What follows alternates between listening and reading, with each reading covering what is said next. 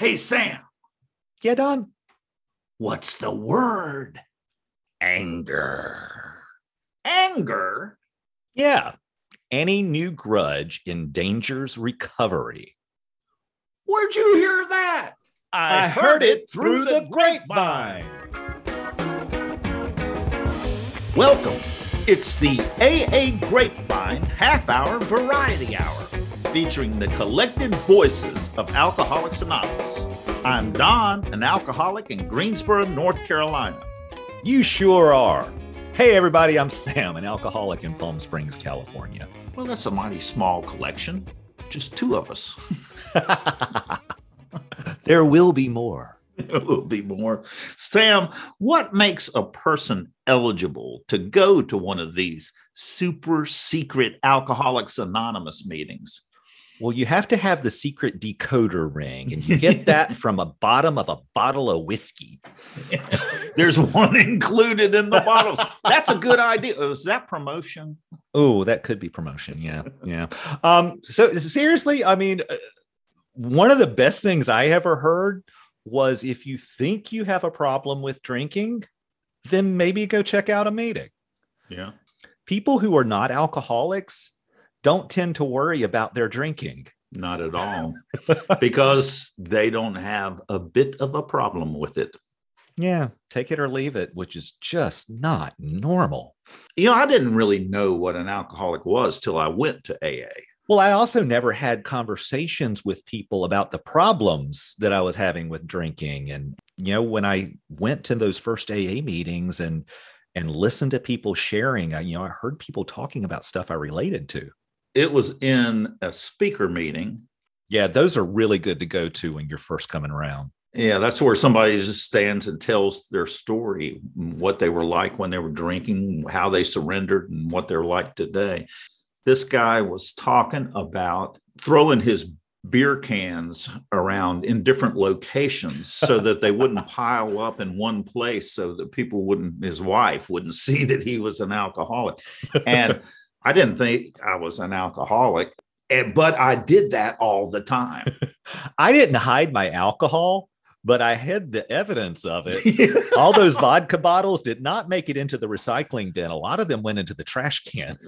Yeah, I'm a pro at hiding. And I would also go around and buy beer at different locations so the people working behind the cash register wouldn't figure out that I was buying so much beer, as if they cared. Well, it's okay to go to any AA meeting and find out if you're an alcoholic, if you have the question. And I didn't realize how open it was. Open or closed. And that's the distinction that can be confusing. You know, if you're questioning about, do I have a problem with alcohol? You can go to any AA meeting, whether or not it says it's open or closed. Closed is for people who have a desire to quit drinking or who think they have a problem with alcohol. Open meetings are open to anybody, which means that, there can be medical students that are going to that, or maybe family are coming to it to see a loved one pick up a chip or something like that too. Open meetings are not restricted to people who have a desire to stop drinking. Anybody that has a desire to stop drinking or has a problem with alcohol and just wants to find out, you don't even have to want to quit drinking. You just really just find out what alcoholism is. And that's what AA is there for, to help answer those questions. Today, we're talking to Chris B. about when and how he got sober. Chris has been sober since 1976. 1976. Good for him. I was having a great time in 1976. Drinking, drugging, generally ruining my life and building up a nice long amends list. I had many more years of drinking to do before I gave up. Well, I was 6 years sober in 1976. What? I didn't know you came in that early. I wasn't in AA then. I mean, I was born in 1970. You weren't knee walking drunk. You were just plain knee walking. Well, hopefully I was toddling about by then. Well, our guest, Chris, has been around long enough to develop some of that ninja old timer mojo. Should we give him an Ask the Old Timer question from a listener? Yes. Melissa recorded a question. How do I know I'm a real alcoholic? If you want to submit your own question, call 212-870-3418. And then we'll have a blast from the past from a talk in Portland, Oregon in that miraculous year, 1976, when Chris got sober. It's by Father Martin. Don, you're old. Do you know Father Martin? Wait a minute. Yes, I know who Father Martin is. I mean, I don't know him personally, but I saw his famous film Chalk Talk. I've seen it on YouTube. It's clear alcoholism was not a bit different in 76 than it is today. We have about 6 minutes of him describing his drinking and awakening to the realization he was an alcoholic. But first, let's get to know Chris. Hi, I'm Chris. I'm an alcoholic. Yeah, I'm a member of the Briarcliff group in Westchester County. I'm also a member of the Ossining Scarborough group, also in Westchester County. I got sober May 17th of 1976. I've lived in Westchester my entire life. So when I came in, I was 25 years old. I got to tell you, it's been a revelation ever since I walked into the rooms of AA. Before walking in there, I had no idea of alcoholism. Back in 76, it wasn't as prominent in the social media or TV or things like that. So I had heard the initials AA, but I really didn't know much about it other than I thought it had something to do with the Salvation Army down by the Bowery in Lower New York City. So how did you find out about it? Well, after my last drunk, which really was 3 drunks within a 24-hour period, I came to, and felt like I had lost my mind. I guess it was some kind of alcoholic poisoning looking back on it, but I really felt really at the jumping off point, put it that way. Mm. And so I was reaching out for help because I really didn't know what was going on. It was really scary. I was not sleeping at all for like a couple of days. And I walked into this, it was almost dawn one Sunday morning, and there was a church around the block. I walked into there. I hadn't been inside of a church in over 12, 13 years. You walked into a church, you passed along the way, dropped down, and you forget about it. Signs everywhere, the signs, right?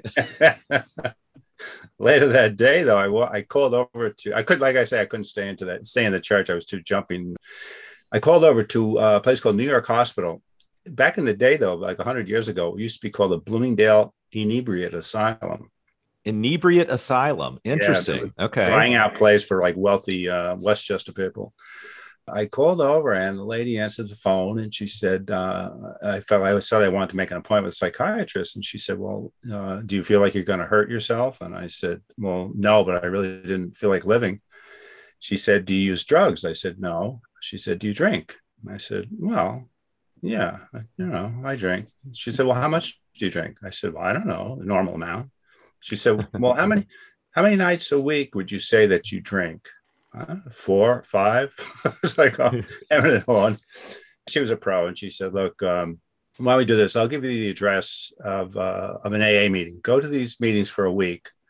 At the end of the week, if you still want to make an appointment, call us back. We'll set something up. And so I said, okay.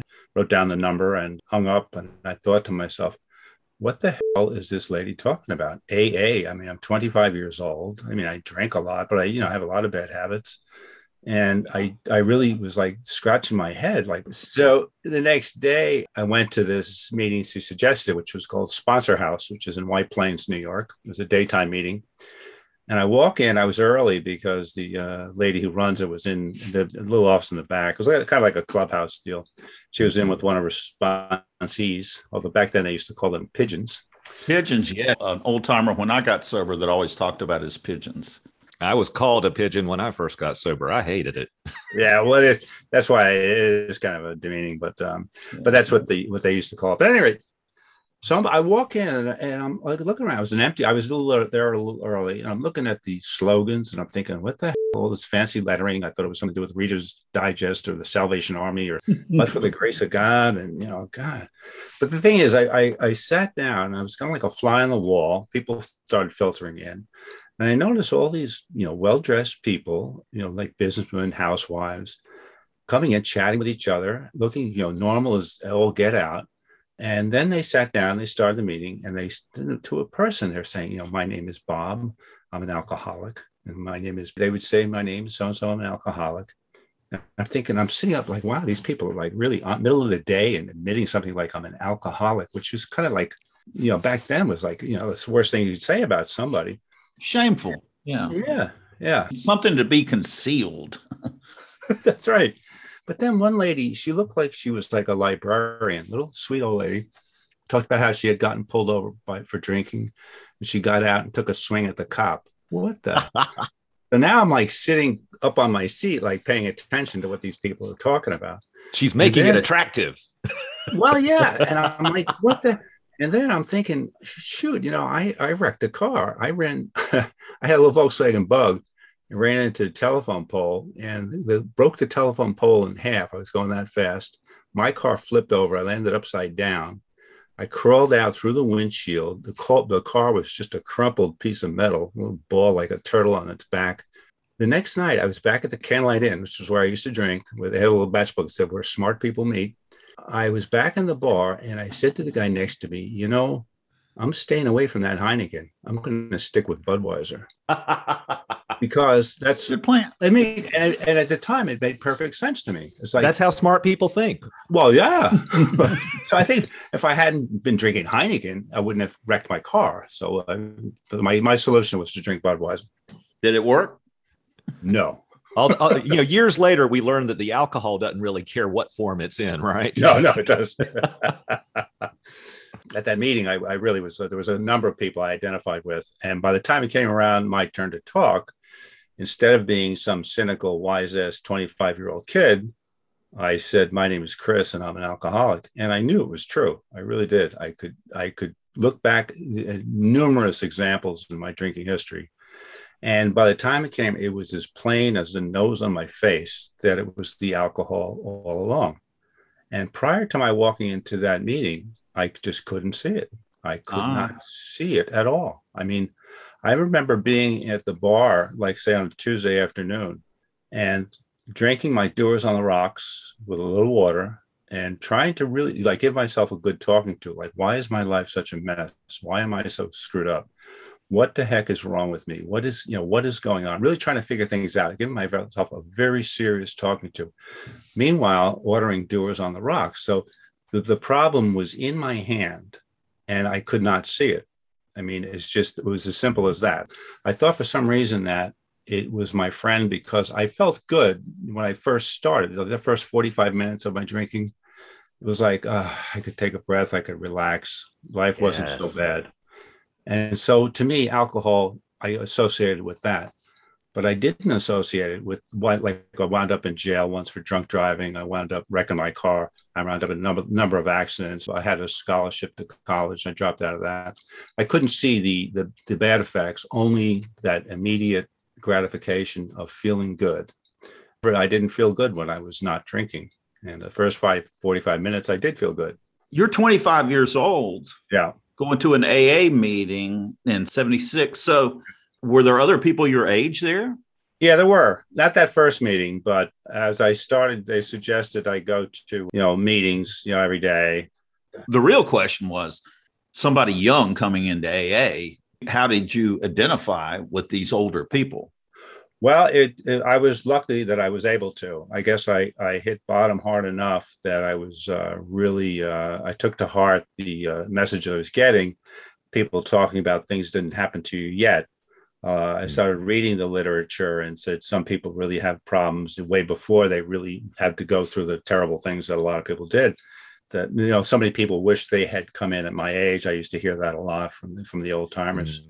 But the other token is there were people even younger than myself at the time. Mm-hmm. So we've heard a lot about the early part. What's recovery look like for you today? Well, to me, it's just amazing. I turned 71 a couple of weeks ago, and I've been retired for 5 years. When I came into the program, I had always done well in school if I had tried. I had did very well, good on aptitude tests, things like that. I relate By to the time that. I came to my first meeting, I was driving a Good Humor truck. I don't know if they have it in California, but it's just a little ice cream truck. That was my job. But I got sober, and then I wound up going back to college at night because I had dropped out when I was drinking because I wanted to drink full time, basically. And so I started going back to college at night. I really enjoyed it now because I was sober. I was paying attention. I was doing it voluntarily. And then I wound up going to law school. I became a lawyer. And so I was a lawyer from 86 until I retired 5 years ago. Would you say sobriety brought you that? I mean, you went from driving a Good Humor truck to going to school. No doubt. The only difference was I put down the drink and came to AA meetings. On my own, I could not stop. I would constantly try to limit it, to go for periods without drinking. But each time I would wind up in the exact same soup. It was unerring that it would happen. And yet I kept trying to do it. So for me, I really started drinking when I was about 18 until I was 25. So I had a 7-year run. But right from the start, I just drank. See, the thing is, I grew up in a house. I was one of 13 children. It was a dysfunctional household, and we didn't have any discipline at all. So I was used to just doing whatever I wanted to. So even though I had this scholarship to college, I dropped out so I could drink, and I just devoted my life to drinking. Well, right there's the story. I dropped out to drink. I mean, I got to get my priorities straight. Well, yeah, and an alcoholic who has nothing to answer to. Oh my! I mean, that's a dream, right? I know. It's an amazing thing that I've seen time and time again in AA is that people come in, then they decide, well, I want to go to school. And I've had numerous sponsees that I've helped go through school. There was at some point, I can't do this. I'm going to flunk out. I'm going to quit. No, it's the one day at a time. The one day at a time thing. You can get through anything one day at a time. Right. And I've seen people graduate and then go on and have full careers. And it's all from being sober. Because before, the priority was to drink rather than to do anything else. Yeah. The other thing too is that you hear about the yets. This thing didn't happen to you yet. Blah blah blah. Well, the thing is, the way I see it, the good things are also yets. I'm not a lawyer yet, or I've never been able to do X, Y, and Z yet. You can still, the thing is, if you're alive and you're sober, and you have the initiative to do things, there's a lot you can do. And that's a fantastic twist on that. I like that. Good yet. But it's true. It's really yeah.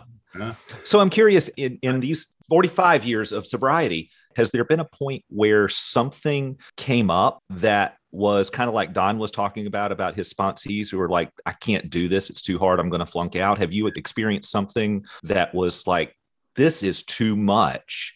Yes. As I said, I worked in New York City real estate, and in New York City title insurance, it's really, as you can imagine, it's a real pressure situation. I was dealing with these law firms, really, top, and the people, not to say anything bad about lawyers, but some of them are really like sharks, they're really, and the paralegals sometimes even worse. And so you're under this constant pressure of timing. Where's this? Where's that? You got to do this. You got to do that. I was working so many hours, I found it hard to get to meetings. I would go to like a day meeting. I'd come in late and leave early so that I could get back to the office, that kind of thing. So for a period of time, it was really grinding on me, and I really felt, depressed and not good at all. But I really kind of focused to redouble my efforts on the AA meetings. I found this meeting that met on 8:30 on Friday nights, which was good for me because I commuted to the city. And so for me to get back sometimes it was just impossible. I couldn't get to a 7:30 meeting. And one thing I got to say, when we first came in back in 76, all the meetings were at 9:00 at night. Oh, wow. 9 to 10. And then there would be everybody just shooting the breeze afterwards to like 10:15. Whoever was responsible would be flashing lights like last call at a bar. Yeah. And then everybody would go to the diner. And so sometimes you would get home and it'd be like midnight, but it was just all shooting the breeze with AA people, It was really kind of fun. Yeah. So anyway, I went through this period. It was really, it was just so much pressure that made me feel like kind of like death warmed up. And you ended up deciding that in a high pressure situation where you don't have time, the best thing for you to do was to build in a meeting into your schedule. Yes. And then try to practice the principles in all your affairs. As somebody would be really obnoxious about something, and I would put them on hold, and I would say, well, is there anything I can do about that person? No, there's not. So then I take them off hold on the phone, and I would just kind of like calm down a bit. So the precepts that you learn in AA and the tricks and are just really valuable in real life too. I mean, I know lots of people who just simply, once they've gotten sober, just don't have time to go to meetings. And I also am retired now. And I have to be on guard against saying, you need to just get to a meeting. And it's like, you just got to, well, you're retired. I was like, okay, that's true.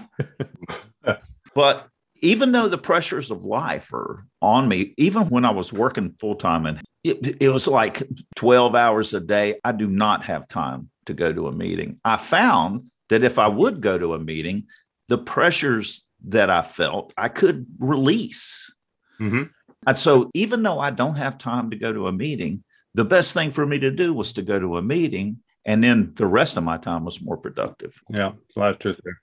How would you talk to someone who's got too much going on in their life in sobriety to get to meetings? Well, I mean, now it's really easy. What with the Zoom? I mean, I kind of prefer the Zoom. Mm-hmm. And the thing is, I had a Zoom account back in March of 2020. So I took over leading the Zoom meetings for the Ossining Scarborough group. And I was one of the 3 people at the Briarcliff group. So I wound up going to at least 5 meetings a week on Zoom. But it was easy because I'm just sitting in front of my, computer, and it takes less time. You don't have the time before the meeting and the time after. You just show up and you're at the meeting. You don't even have to put on pants. Well, I wouldn't go that far. Well, and the meetings, you can go to any meeting around the world. So they're certainly going on 24/7, right? Yeah. Well, there's one, I was asked to speak at a meeting. It was 6 p.m. Eastern time. And it was an online meeting where they go 24/7. Somebody told me early on that you can always tell the people in AA who are doing service. They're the ones who are smiling. And so when you're doing it, I find when I'm doing work, talking to newcomers or just, contributing, it's in a way selfish because I feel better when I do it. Yeah, service is super important in recovery. It surely is. Hey, Chris, we've got you here under the guise of, having a chat with you, but, we also wanted to throw a curveball at you and get you one of those ask the old timer questions, because you definitely qualify with 45 years of recovery. So we're going to play this question for you. Hi, my name's Melissa H. I'm from Kitty Hawk, North Carolina. My question for the old timer is, how did you know you were a real alcoholic? Well, Melissa, what I found about knowing I was a real alcoholic was just getting the information from the people at the meetings I was attending and keeping an open mind. I wasn't wholly convinced right at the start, I guess, because I really kind of wanted to drink, but I was paying attention to see what these people were saying and see if it applied to my own situation. Luckily for me, what really convinced me was when I took to heart what they were saying and put down the drink. Within 3 or 4 days, I was jonesing for a drink. I was sweating. I wasn't sleeping. I had this really physical reaction to not having a drink in my body. And so that, in a way, really convinced me that this is life and death. I was heard it was a progressive fatal disease. And the way I felt when I put down the drink immediately was I did feel like I was going to die. And so for me, how I knew I was an alcoholic was a combination of getting the information from the people who were sober in AA and my own physical reaction to the absence of alcohol. Yeah, I just had to face up to the facts that this is it. I mean, some people have this illness, some people don't, but I happen to have it, and I don't feel ashamed about it. It is a disease, and some people have it, whatever percentage of the population. But the key thing is I had to acknowledge or accept or whatever the fact that it applied to me. And then the other thing, too, that really convinced me is I just noticed how much better my life got, sometimes slowly, but surely, when I did put down the drink. And so for me, it's really, in a way, a no-brainer. I mean, I looked at the way I was when I drank and the way I feel now. I'm just convinced that it was the alcohol all along. Well, I've had the experience like 2 years into sobriety and reading the big book, it would come up on the line, but the real alcoholic. And I've heard people say, I'm so-and-so, I'm a real alcoholic. And every time that came up, in my mind, I would go, real alcoholic. I wonder if I'm a real alcoholic. Now, I'm an alcoholic. There's no question about it. I mean, you can always go out to your nearest bar room and try some controlled drinking. Bar room. Yes. And it won't work. And I know it won't work, but that would jump on me. Am I a real alcoholic? So what do you do with that voice? Well, luckily for me, that doesn't really come up. I got to tell you, sometimes though, it'll be like a really like a nice Friday evening, and it's it's about 7:00 at night, and it's nice and balmy or whatever. And because I was a barroom drinker or a barroom drinker, and I would love to go to the bar. I would just love to go out. And so sometimes that feeling just comes up. Yeah, it's kind of like, sometimes you hear a song and all of a sudden you're thrown back to 8th grade when you had a crush on some girl or something. The thing is, they talk about the unguarded moment. I mean, we're all in this real world where there's alcohol is basically foisted on you a lot of times. In the mornings, I ask for help to stay sober that day. And the evenings, I say thanks. But I got to tell you one story that I got into winter hiking. So we went in the Adirondacks, and there was one of the big mountains. And we were up there, and it was ice and snow. And we had crampons and ice axes, and we climb up. There's a group of not people in AA, but just people I was hiking with. And we get to the top, and it's really kind of a difficult climb. And there was a group of people from Montreal there. 2 of the guys in that group had completed their final of the 35 peaks. They had like a list of the 35 highest peaks. So they're having this big celebration. So I walk up, and this really attractive lady comes up to me with a glass of champagne. Would you like some champagne, with this French accent? Who would have figured that at the top of the thing have some beautiful woman they offer you a glass of champagne? Yes. But stuff like that happens. It's just the unguarded moment. But anyway, this lady, Marianne, who used to run the spot at my first meeting, she used to have a saying. I know you can't say it, you'll have to blurt it, but when the thought it came to her that it would be really nice to have a drink, she had a mantra that just was booze is shit, and then she would go on to the next thought, and that kind of just helped her segue back into life there, So, that's fantastic. I mean, I was convinced when I came in that there's just no way that drinking is going to work for me again. I knew without a doubt that to take a drink, it's going to take over again. Yeah. Now, I wasn't convinced when I came in. I got convinced. Right. Mm-hmm. I was still trying to make this work, and I'm going to figure this out. My first meeting was when I was 18. The second one was 32. Mm-hmm. At 32, it took about 8 months of in and out and trying to do this my way. Yeah. Before I finally accepted that I just cannot do this. Some people call that, and they went out for a convincer. Yeah. Yes. A slip they wanted to. It's that failure that taught me that it's not going to work again. Yeah. Indeed. The other thing too for me is when I first came in, I felt so bad. I felt just really terrible. I really wanted to be dead, and I couldn't think of anything positive about that. Like, why was I born to feel like this? Go through this misery, this torture. I couldn't wrap my mind around what the hell the sense of it was. But looking back on it now, it's probably the best thing that ever happened to me. Because if I hadn't suffered like that intense suffering, would I have been open-minded enough to follow the program of AA? Would I have been honest enough? If I didn't feel that bad, I could have said, well, these people are nuts. Let me go back to the bar and have a few more. And I might have, just continued on my, not so merry way. Getting to that real painful, unfortunately for most people in AA, you really got to go through the ringer to throw in the towel. It's, I guess, part of the deal. It certainly is. Great. My experience too there, Chris. Mm-hmm. Hey, Chris, thank you so much for joining us. I really appreciate you being a part of the podcast. Oh, it's a pleasure. Pleasure to be here. Melissa, thanks so much for sending in your question for the old timer. If you'd like to submit your own Ask the Old Timer question, you can learn more about how to do that at aagrapevine.org/podcast. Blast from the past. I believe that an alcoholic is someone whose drinking makes trouble because what makes trouble is trouble. I use one single solitary question to diagnose the disease. Do normal drinkers do this? If your answer is no, you're talking about abnormality. It is that simple. Look at the major problems of your life. Has the bottle been in the picture before, during, or after? If your answer is yes, sign up. So there are a couple of little teensy-weensy key questions to ask to find out whether or not you belong here. Number one, did you ever lie about your drinking? You see, normal drinkers have no reason to lie. I didn't lie much about my drinking. I wasn't asked very much about my drinking. However, I remember one beautiful case. A superior called me in. He said, "Have you been drinking?" I said, "No, Father." Now, I knew I was lying, and he knew I was lying. I knew he knew I was lying. And I lied. My friends, do you know why we alcoholics went through that degrading business of lying to people who knew the truth? If I tell you the truth about my drinking, you're going to tell me to quit, and I know I can't. I know that alcohol is essential to living, and I will do anything to protect it. That's why we lied.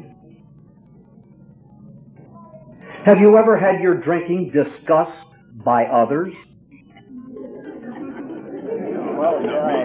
Just answer this. It's real easy. Have you and your wife or husband and 3 or 4 other couples ever sat around on a Saturday afternoon and seriously talked about somebody else's intake of sliced tomatoes?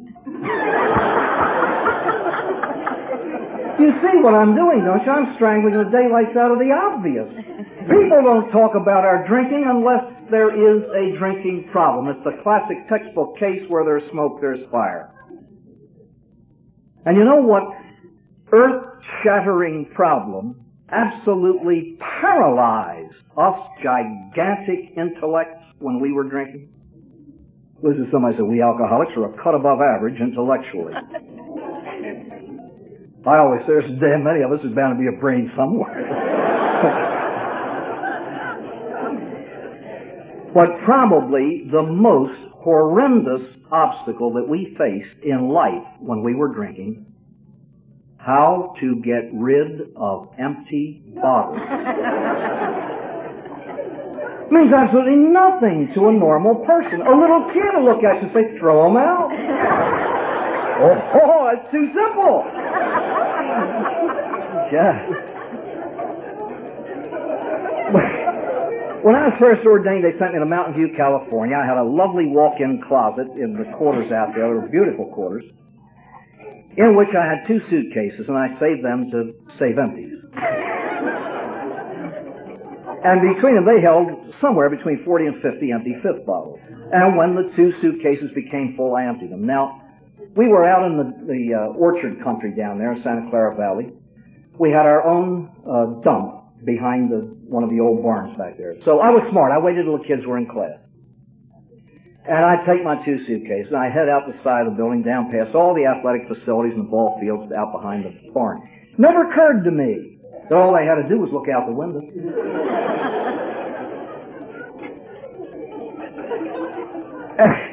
What they would have seen was Mrs. Martin's little boy, dressed in a long, flowing black cassock, carrying 2 suitcases, heading into the hills. It never occurred to me they might have thought that to be slightly weird.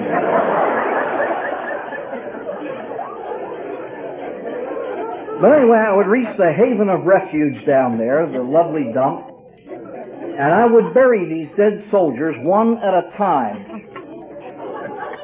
consoled by the fact that every one of those dead soldiers had a priest with him when he died.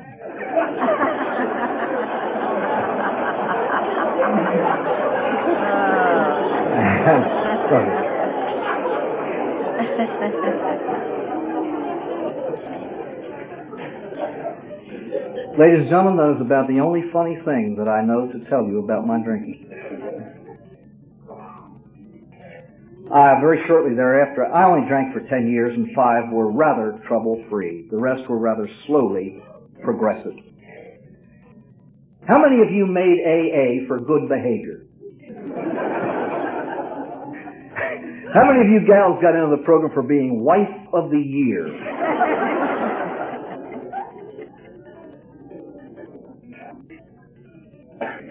I went back to Baltimore and spent the 2 most horrible, frustrated years of my life. Ladies and gentlemen, this has happened to every alcoholic in this room. I tried to quit drinking and could not. And the quiet terror begins to take over your soul. You know something's wrong. You vaguely know that it has to do with alcohol, but you don't want to believe that. Because alcohol is your dearest friend, because the only thing that alleviates the terror is more of the drug that's creating it. The vicious, vicious circle of compulsive drinking. The nameless fear. God.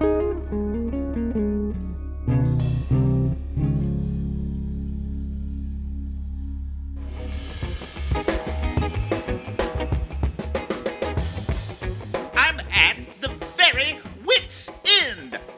Cuckoo. A wino stumbles up to a stranded biker on the side of the highway. Hey, buddy, you got any spare change?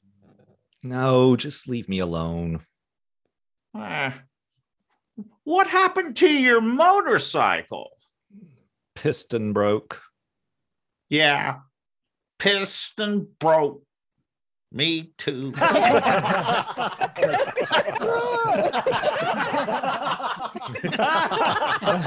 It's really not that funny.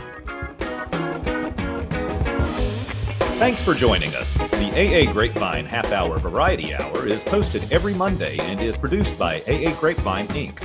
We don't speak for AA as a whole. We share the experience, strength, and hope of members to help others recover from alcoholism. Podcast info, including how to call in, is at aagrapevine.org/podcast. Find AA Grapevine on Instagram and the AA Grapevine channel on YouTube. All things Grapevine are available at aagrapevine.org. If you want to know more about AA, Google Alcoholics Anonymous and your city or visit aa.org.